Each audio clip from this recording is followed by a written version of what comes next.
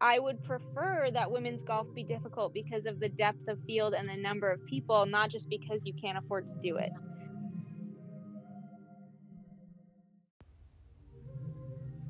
All right, episode 14 of Golf Needs You, a podcast where golf industry creators, entrepreneurs, and professionals can walk us through their personal stories and their professional journeys and tell us a little bit about how they got to where they are today. My guest today is Hannah Gregg. Hannah is a serial entrepreneur, not only in her marketing company that she founded with her sister, Cozy Co., or in her social media influencing, but also as a professional golfer, as she talks about on the podcast today.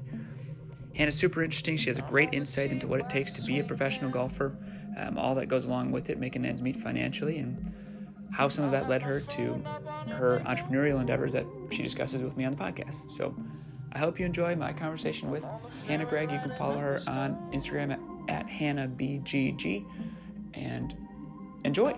Thank you, as always, for listening. I'm Will Mayo, Director of Golf Sales and Business Development at Rams Hill Golf Club, and this is episode 14 of Golf Needs You.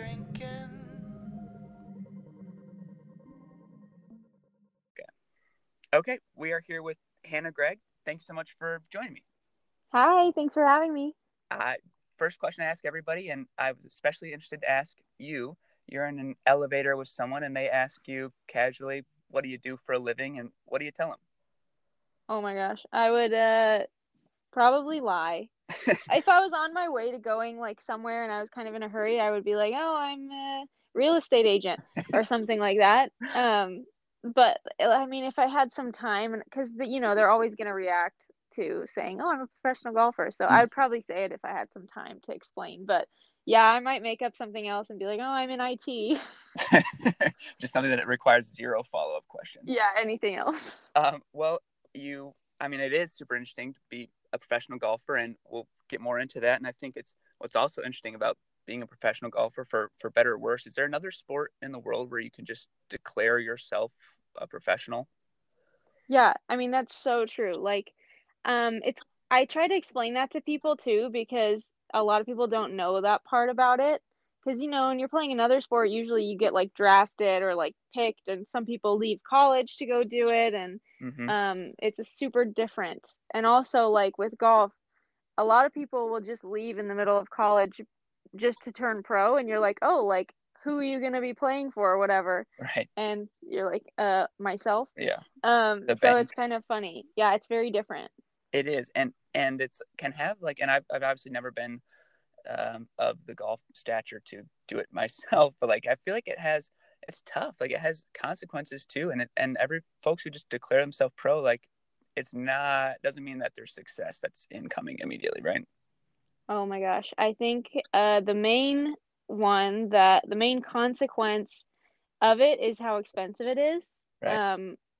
That's probably the main thing that a lot of people like don't get when you first say you're turning pro, is that since you're not on the team and you're not, being funded by someone else or competing in all these things, like you're paying for your entry fees, you're paying for your travel.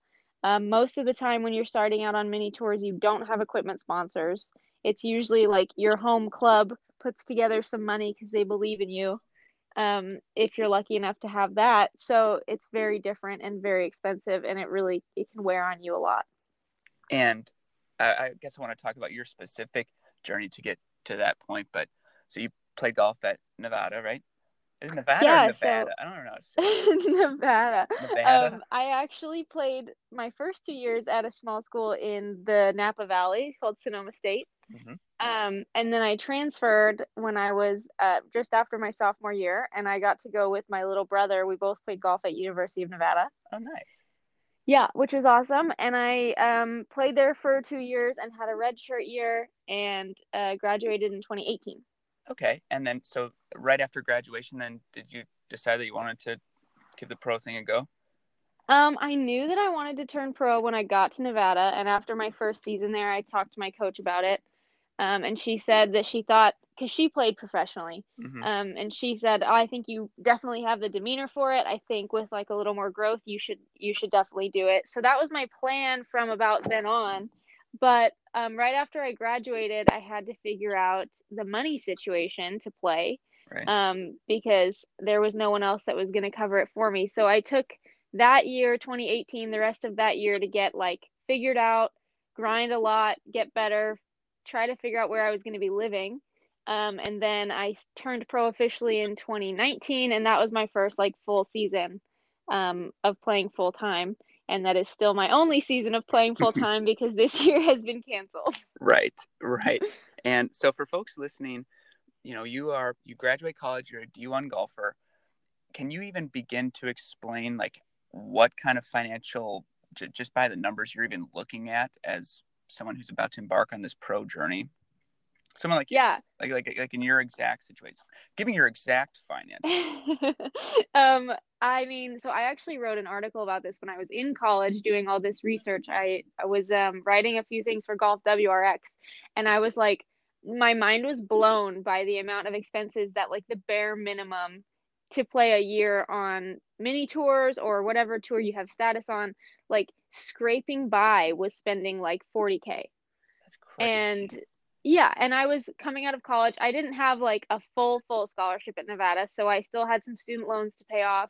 And I remember just being like, "Oh, cool. So like now I have to find 30K for the next year to even think about making money as a professional. That doesn't guarantee you even make any of that back."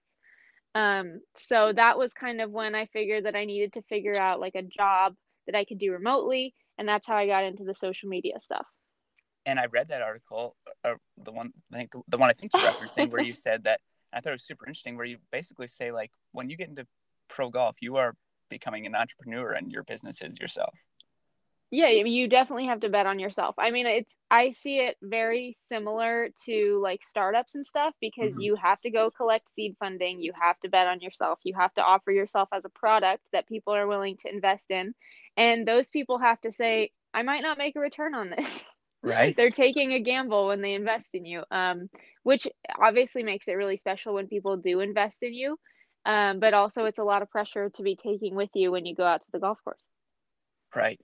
And I'm curious, like how for folks that do sponsor players and things like that, how does that generally work? Like what is the arrangement or the setup typically for something like that? It kind of depends. So, from what I have learned talking to other people and talking to like tournament directors, there's a couple different ways you can do it. There's like a revenue share type thing where people will come together and help an athlete out and loan them some money, and Mm-hmm. they expect a cut of your earnings after that year or after each tournament. Sometimes they'll give you a line of credit that you have to pay back a certain percentage on, whatever that may be. There's also people who will hold fundraising tournaments and raise money and say, okay, enter this tournament. Your money's going directly to me playing golf this year or me going to Q school this year. Sometimes clubs, this isn't really common in America, but I've seen this a lot with like European golfers and golfers from the UK. Clubs will just like put together, they'll like sponsor the player basically in exchange for the player being attached to that club. So it's kind of like free advertising. Right. And then the player practices there and stuff and mentions them whenever they play well and all of that stuff. So there's a lot of different ways to go about it. The one that I see the most commonly is, especially in the first few years, is like someone's parents saying, all right, you've got, 2 years to do this. We're going to fund you for 2 years. If you don't have your own money or you don't make it after that, figure it out. Jeez. And 2 years really isn't that much time to Oh get my it gosh, figured out. literally nothing. Like the whole first year of me playing golf, all of 2019 was me just like trying to figure out what I was doing and where I was going. Really? Oh yeah, because I mean, you've never gone to Q school before. Like not everyone has a professional golfer that they hang out with that can explain to them how it works. So like I really knew nothing about it, about the whole process. Um, and most of my friends who were girls around my age, they hadn't gone to Q school either. So we Right. were all like, okay, did you like do this by this deadline? And they were like, yeah, did you do this? And we were all just trying to make sure we didn't like screw anything up before we even got the chance to. Um, and then you're trying to figure out like how does traveling work? How do I get the rental car on time? What if I miss the cut? What am I going to do? I have to book a new flight home. Weird stuff like that that you don't know until you have to do it. Yeah, yeah. I feel like I'm pretty tuned in to golf in general, and I could not begin to intelligently explain how like status works on some of these tours as well. Like I have no idea. Yeah, I have that's no idea. another thing. Yeah, that's super confusing until you actually go through it, because even if you like get your status, you still don't know what tournaments you're in sometimes until like a few days before the tournament. Like when I was playing on WAPT last year, a lot of those girls have conditional Symetra status, and they'll get called up at like, the day before. And so Gary, the tournament director out there, just comes to girls on the range and he'll be like, "Hey, you got called up, you have to go." So then Jeez. these girls have to say, okay, well, is it worth me spending 2 grand to fly across the country to get into this tournament when, like I don't even know how I'm going to get home, where I'm going to stay when I get there. Am I going to have time for a practice round? Like all these different things. And you're like, Yeah. I mean, I don't know anyone who said no, but I can imagine like if you're in California and there's a tournament in Florida tomorrow, you'd be like, should I do this? Right. Right. Yeah, it's a tough decision. And I do feel like, do you follow Monday Q info or like Ryan French, what Yes. he's doing? I think that's been really cool for me and hopefully for a lot of other people, just like shining a light into what that world is like. And it's also shining a light on like, man, any given day, anybody can go out and fire like a 62 on these tours. Like how crazy is that? That's like, it's just like the talent is so deep. It's Yeah. gotta be daunting. I mean, not even just that like anyone can shoot 62, like someone is going to. So I think Right. that's the most frustrating thing when you're out there at these qualifiers. Like if you're even on the front nine, you're like, should I just go? Like, Yeah. because Yeah. there was a tournament in Arizona, there was a Monday qualifier, I think it was last year. I didn't play in it, but I had a couple of friends who played in it. And there were 3 spots, I believe, and all 3 of the girls that got through shot 64. So there's girls that shot 65 that day who were like, guess I'll just go home. That was a nice $400 I just spent. Like, Yeah. that's crazy. You're playing great golf and you're still getting your butt handed to you. Right. Like I've never reached that level of athleticism where I have this like belief in myself that I can make it, but I feel like it's gotta like wear on you when you like look at like the reality of numbers and like, man, like how long do I grind for with such a limited chance to like financially break through? It's crazy. Yeah, And I mean, I don't mean that about you. I just mean in no, I general. I 100% know what you mean. Yeah. My sister says all the time she's not a golfer and she couldn't care less about golf. And she's like, every golfer I've met, like you guys are the most optimistic people I have ever come across. Like you're constantly beaten down and then you just keep trying. I'm like, Hmm. yeah, I Yeah, I guess you guess. have to be. Yeah. I mean, yeah. It's honestly, yes, you have to definitely learn to deal with failure and rejection a lot, but the reward for being part of the 1% is obviously something that we all want, and it's if you want it Yeah. bad enough to do it, then you're gonna be okay when you fail along the way. So but I mean, when it seems to not be worth it and the rejections are, affecting you a little more than they should and it's not fun anymore, I think that's when most people know like this is not what I'm supposed to be doing. Yeah. No, that makes sense. We'll jump back to that in a bit because there's something else I wanted to ask you, but you touched on it for a second, and for lack of a better term, Instagram influencing. How do you feel about that term? I feel so lame saying that. I don't know, it doesn't bother me because I do have a social media agency with my sister, so that's more of like a job title to us. Like Okay. that's just what they're called. It doesn't super bother me. I don't think of it as those annoying people who are like in bikinis on top of roofs on that. Have you seen Influencers Gone Wild, that Yes. page? It's like that's not really an influencer. That's not all of them. That's like the funny ones. So Yeah. it doesn't super bother me. There's a ton of influencers that are very good at what they do. And the more I see so many similarities between athletes and influencers, they're basically interchangeable at this point because athletes are influencers. Hmm. Um, like even I was talking to someone about this the other day, and they're like, this influencer thing is going too far. And I'm like, what did you think celebrities were all these years? Right. Like when movie stars are endorsing products, like what did you think that was? Yeah. It's influencing. It's just on a different platform. So yeah, I've been doing it for about 4 years now. Okay. And then it's like, how do you even define like when you started doing it? Like, was that like when you realized maybe you had enough of a platform to financially get something out of it? Like, how do you even define that 4 years ago when you started? Um, 4 years ago was when I started growing my social. Like actively and intentionally? Like actually trying to, yeah, Okay. kind of showcase golf.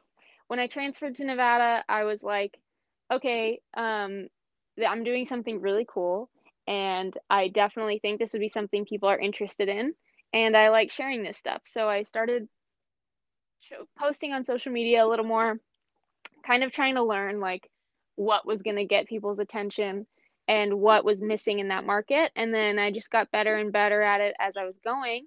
And then I was working remotely for an agency my senior year of college to like get some spending money on the side. And I was working with other influencers, hiring them, managing brand promotions and all that stuff. And I just started getting into like the business side of it. So yeah, I would say about the last 4 years, I've been doing it as an influencer and also like managing other influencers. Okay. And, I look back at our message history and I reached out to you and I asked you to come out and bring Fred and play and stay and show and promote Rams Hill. And you said, okay. And that was it. That was like your whole negotiation. But what an awesome, like, that's the best job in the world, right? I mean, Oh how my cool is gosh. that? Like one of the main things that I was worried about when I was in school, because I would talk to all my friends who had turned professional, and I said, like, what's the hardest thing about playing pro golf? And I thought they would all say, you play really well and you miss the cut, like that's the hardest part. Or being away from home and not seeing your dog, like that's the hardest part. But every single one that I talked to, especially women, said being able to afford to even go to a tournament is the hardest part. Jeez. And I mean, when you think about it, like the travel is expensive, yeah, but if you don't have parents that are members at a club, you have to find your own place to practice. Right. And you have to pay for gloves and shoes and equipment and balls and all this stuff. Like that adds up really, really quickly. So when you're trying to do it for a living, it's pretty difficult if you have to spend all that money just to have the right equipment that actually works for you. So that was the main reason that I started doing this stuff was basically just to get free golf because I knew I wasn't going to be able to afford to have a nice practice facility if I had to pay for it myself. Yeah. Well, it seems like you've hopefully accomplished that part of the goal. And, part of this project for me is just to like talk to interesting people who are finding their own ways to carve out a living through the game of golf or some extension of the game of golf. And I feel like it's like folks see Instagram influencers and I think, well, they just get paid to hold up like a shampoo bottle. And maybe it's as simple as that sometimes, but maybe it's not. Like, what is like when you truly break it down, like how does one like make a living off of having a large Instagram following? I mean, so I wish it was that simple. That would be nice. Um, I think that you are an influencer if you have a following of people, it doesn't matter what size it is. If you have a following of people who are interested in either your expertise or what you're doing or your opinion or whatever it may be, I think the main reason that people follow me is because I'm doing something that you don't see very often. Not everyone knows a professional golfer, and even if you do know one, you might not know what goes on behind the scenes. So I think that's like part of the interest of like what I'm doing on social media. Same thing with Fred. He kind of showcases what it's like to be a touring professional and just kind of trying to figure things out as you go. But I think influencing basically boils down to wanting to share what you're doing with other people. And if they're interested in it, then there you go. You have influence. They absolutely. And I've experienced that in I've been doing my Rams Hill job for like a year now. And even on like a super small level, I've realized like, man, like if I just had a little more influence, I'll put things on Instagram about the house being for rent or 2 times available or whatever it may be. I was like, man, as I continue to grow this platform, like I would be the best golf salesperson in the world if I had Totally. 97,000 followers like you do. Like I would be like, what a great strategy. I Just mean, yeah, it's kind of crazy because when the first time that I saw like how powerful it could really be was Q school last year because I was freaking out. The deadline was coming up for entry and I was like, I don't think I'm going to be able to pay for this. It ended up being about 5 grand total for like the week of Q school and the entry fee itself was 3 grand and I was like, I just don't know if this is smart, but it's the only way to get status, so I have to figure it out. And I put it out on Instagram, and within 24 hours, someone had started a GoFundMe for me and paid for all of it. wow. my entire entry fee. And that was kind of when I was like, wow, these people actually care what I'm doing and want to see me do well. So that was really cool. Well, and this is something I've thought about a lot. I'll try to articulate it intelligently, but I'll probably fail. But like for me, I think, if I want to go and do a different job at some point, if I want to go sell something else, I want to go be something else, do something else, like that, and it doesn't define me, but the number of followers that I might have, or you might have, or someone might have, like how I feel like it's like almost like a part of my resume now. If I were to go try to sell for something else, like you'll have this audience seemingly forever, and that's got to have some value, I would think. Yeah, I mean, I would definitely put it on your resume, especially if you're going into marketing or something. Yeah. It's definitely an effective skill to have. I would say marketing in general is heading in this direction, and we're going to see we already are seeing, obviously, a big turn away from traditional marketing into this stuff. Mm-hmm. But once again, if you think about it, this really isn't that much different than how marketing's always been. Right. Well, and we talked about it a bit before I hit record here, but we've been actively focusing on getting folks of influence out to Rams Hill just to share what we feel like is a beautiful place that is probably under showcased right now.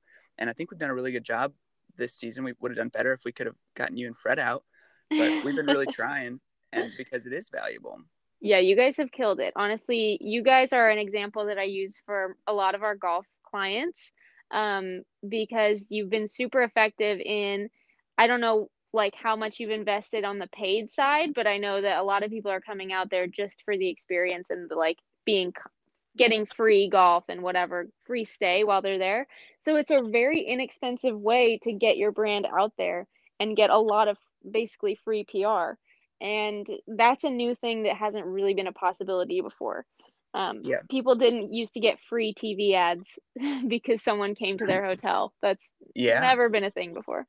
Interesting. And the other thing that I think about in kind of brokering those relationships is really brokering the relationship, because as much as it's great for if you were to come out and post, like what's more important for me is that you fall in love with Rams Hill, and then maybe organically you'll share it with just your friends. Like that's as important to Yeah, me as anything else. I love that. That's the right approach to have too, because with influencer marketing, the worst thing you could have is if it comes off as staged or like not really genuine. Yeah. So, and you guys have such a cool facility, like that's never really going to be a problem. I can't imagine someone going out there and be like, "This sucks." Yeah. No, we But don't get a lot of that, which is yeah, great. I wouldn't think so. But yeah, I mean that's the right idea behind it. Um, do you ever worry about Instagram just like up and dying, like becoming not cool overnight or anything like that? Like what happens if that happens? No, a lot of people say that all the time, and I don't really understand where that's coming from just because like Facebook has virtually died, right? Like none Yeah. of us are going on it. Our parents use it all the time. Like, but it's still there. Yeah. It's not going to happen in one day. You'll have time to move your followers over to YouTube or TikTok, whatever it might be. Hmm. I would say it is important to kind of diversify yourself. I picked up TikTok pretty early. I'm still not very good at it, but it was the same thing with Instagram. Now here we are. Instagram's been around what, like 10 or 11 years or so, and people are just now getting into it and starting to like use it as a way to showcase their business or their professional golf life, whatever it is. So, I mean, the earlier you can pick up these other things, the better, but it's not like one of them is going to disappear in a week and you're going to lose Sure. everything. Sure. Yeah. No, it makes total sense. Last kind of facet of your operation, talk about diversifying. I know you mentioned Cozy Co, right? Is that how we say it, like colloquially? Yeah, Cozy Co. yeah, Cool. that's my company with my sister. We started a social media agency when I was graduating. And my sister actually used to work for Lululemon doing their community management in San Francisco. And she left that to do Cozy Co full time a little over a year and a half ago. So, yeah, now we're both doing that. And I thought that it was really cool that on the mission page it says help small businesses succeed in an ad space dominated by corporations, because that's what a lot of people are trying to do, right? Just succeed in a huge pool. Yeah, and we love small businesses. My family is from San Francisco. My sister still lives there, so it's just like startup town USA. Mm-hmm. So we meet a lot of cool brands that just kind of don't understand what they have to do to compete on that scale, especially when your marketing budget isn't 250,000. We've worked with big companies as well in the golf space and other spaces too, but small businesses are really fun for us because that's where you can see such a big difference in someone's marketing strategy. I feel like with the bigger brands, they're like, okay, we'll throw 10K at this and see if it works. But a small business, like that's not really how it works, and you have to deliver results pretty quickly. Um, so we really like that environment. It's been a lot of fun. Okay, so speaking of small businesses that don't make any money, do you have any suggestions for my podcast of how I can get more exposure? I mean, I love what you're doing with the pod. I think I would just reach out to as many people as you can, interview all of them, because if they win a tournament someday, you get to say, Mm, hey, look who I interviewed a couple yep. years ago. Check it out, see how far they've come. I would also grow your social media presence if possible. So Uh, 160 followers is not good. I mean, maybe your first goal is like 2,000. You could start Mm, there. okay. You're right. No, I'll try. And to be totally honest with you, like the whole purpose of this project for me was I had like 4 goals. One was to just have a creative outlet. 2 was to network with creative people, just like a thinly veiled way for me to network. 3 was to like establish some sort of perceived expertise. Like, oh, this guy must know golf. He's got a podcast. And I can handle all 3 of those without anyone ever listening. And I'm okay with that. And then like a distant number 4 would be like, well, to try to figure out how folks make money from these kind of things. And if that never happens, I'm satisfied with 1 through 3. Yeah, I mean, I would say if you're ever in talks with a company, we've had a couple of brands who have thought about marketing on podcasts, and the main thing that they want to know is obviously guaranteed streams, Mm-hmm. but just general exposure. Like Monday Q has done a really, really good job of just growing his personal brand to the point where like people tune in all the time and are kind of on the edge of their seats and they listen to what he says. So any brand that works with him is guaranteed listens at least by his subscribers or whoever it is. So that's Yep. the main thing you have to be able to push when a brand reaches out to you is this is how many people I reach, this is how many conversions you can expect. Well, let's try it out. Yep. Absolutely. Rounding into the kind of the end of the app here, I got a couple more questions, but I wanted to ask, for someone like you who is doing so many different things, how does your time break down? Like, what's the percent of your time between focusing on pro golf, focusing on social media game, focusing on Cozy Co, and or anything else? I mean, I could tell you like my daily schedule right now. It's a little different because of quarantine, obviously. Usually it would be slightly different just because last year, pretty much every week I was on the road. So there was like some time zone issues and stuff. But the breakdown right now is I wake up at 7:30 pretty much every day. And I'll usually just hop on my laptop or my phone and check emails and get caught up for a couple hours. And then I go feed my horse. My parents have a horse on our property, and he's What's 26 the years horse's name? old. His 26? Yeah, we don't know like how he's lived this long. What is that in Big horse horses. years? Uh, In I years. honestly, I think it's like 6 horse years to every human year, but Oh my horses of gosh. his size are not really supposed to live past like 20 or 22 ish. Wow. He's big boy, yeah. So that's really cool. So I'll feed Sam, and Yeah. then I'll come back inside. Right now I usually call Fred and get caught up because when I wake up, he's 9 hours ahead, so he's getting back from like practicing or teaching, so we get caught up on all of our short game gain stuff. By the way, we have a company together now called Short Game Gains. I don't know if you've heard Breaking news. about it yet. Yeah, casual plug, but we have a short game training aid company called Short Game Gains that we just launched. So usually we get some work done on that. And I usually do work until about noon. And there's a country club out here called Cataverdera, and they take awesome care of me. And if I go out there around like 2 or 3, they really don't care what I do. So I get to go out there, kind of have free reign of the practice area, then I'll go play, and around 7 I'll go work out and then come home.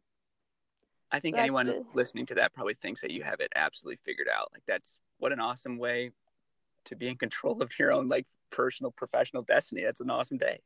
I mean, it obviously there are things that will happen on some days where you're like, whoa, that came out of nowhere, got to take care of this really quick. But it's the general structure is pretty much every day, and it's worked out really, really well.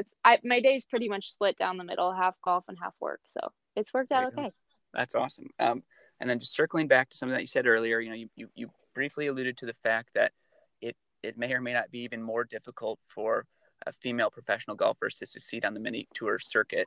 I think that a lot of people know that, girls under the age of 18 are the fastest growing segment of golf in the country.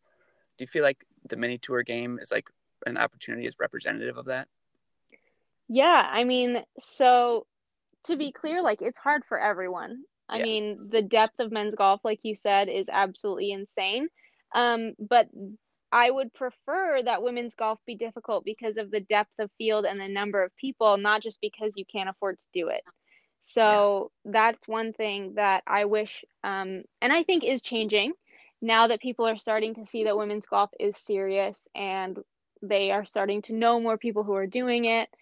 Um, it's just a numbers game at this point. There's not a ton of professional golfers who are women. There's not a ton of airtime for professional women's golf. So I think once people become more comfortable with it and see more of like women around them doing it, that's when you see more little girls being like, oh, that's something I could do, like being inspired by it. And that's the goal, is just letting little girls know that they have the opportunity to do it. Yeah. And maybe it's just my own perception has expanded because I've been trying to learn more. But like for a while there, I felt like some of like the mini tour opportunities for my friends who are women playing professional golf, like out of college, were garbage. And now it feels Oh my like gosh. maybe it's getting a little better. Like WAPT seems like a really like sound organization. Swing Thought seems pretty neat, but like some of them, and I'll name them because no one's gonna listen. They're not gonna listen anyways. But like the Cactus Tour is like garbage. You don't know any better for the Cactus Tour? We can Yeah, edit no, that too. basically the deal is this. You are 100% right. There are not enough options for women to play on mini tours. For guys, literally in any So state, you many. can find something nearby. You can find something relatively cheap with a lot of good players where you can test your game. When I got out of school, WAPT did not exist. The Swing Thought was like not for women. So Cactus Tour was pretty much your only option. And I live in California, so I would have to spend all this money to fly down to Arizona, get a hotel, pay the entry fee of the event, which Cactus Tour events aren't super cheap, and then hope that I made some of it back so that I could fly home. So And the not even that. WAP, Have you looked at that website lately? It's garbage. Like it's not representative of like the same thing that you're seeing from like men's mini tours. This is not. there's it's honestly just like women's golf in general, up until probably the last 3 years, has been so behind and kind of archaic. Like there's just not enough money to make it as good as the men's stuff is. But also because in any given men's event, like on the Swing Thought, like they're an awesome tour. Now they've done like equal pay for women and men. You get to play Mm-hmm. from different tees, which is super cool. Great opportunity. Like those fields are like 120 to 140 people. Right. And then you have the Cactus Tour, which is basically the only women's mini tour in the country for a long time. And the fields are like 80 to 100 girls sometimes. And So, it like, drives me nuts that that was the only opportunity, and yet it never like didn't feel like it progressed like where it could have or should have. Maybe I that's not mean, fair to say. the WAPT, like that organization is run flawlessly. Like Yeah, those tournaments tracking are that. run so well. The whole thing, you're treated very professionally. They get you host housing at every event. And the Swing Thought is doing similar stuff, but they're just a younger tour. So they're on their way, and I think they want to help players a lot too. But that is the difference. In women's and men's golf, there are not even close to as many opportunities, which I think like this whole men and women playing for the same checks from different tees. Like I think Mm-hmm. that's the way it has to go. I love the idea of it. It's difficult to do correctly unless you do the research and figure out what those distances have to be. Right. But I love the idea of like equal opportunity. Men and women pay into the same purse. We get to pull from the same purse. We're playing the same golf course. And I've played in a bunch of Swing Thought events with guys, and it's Yep. so fun. Like I haven't had a single negative experience. All of the guys are so nice.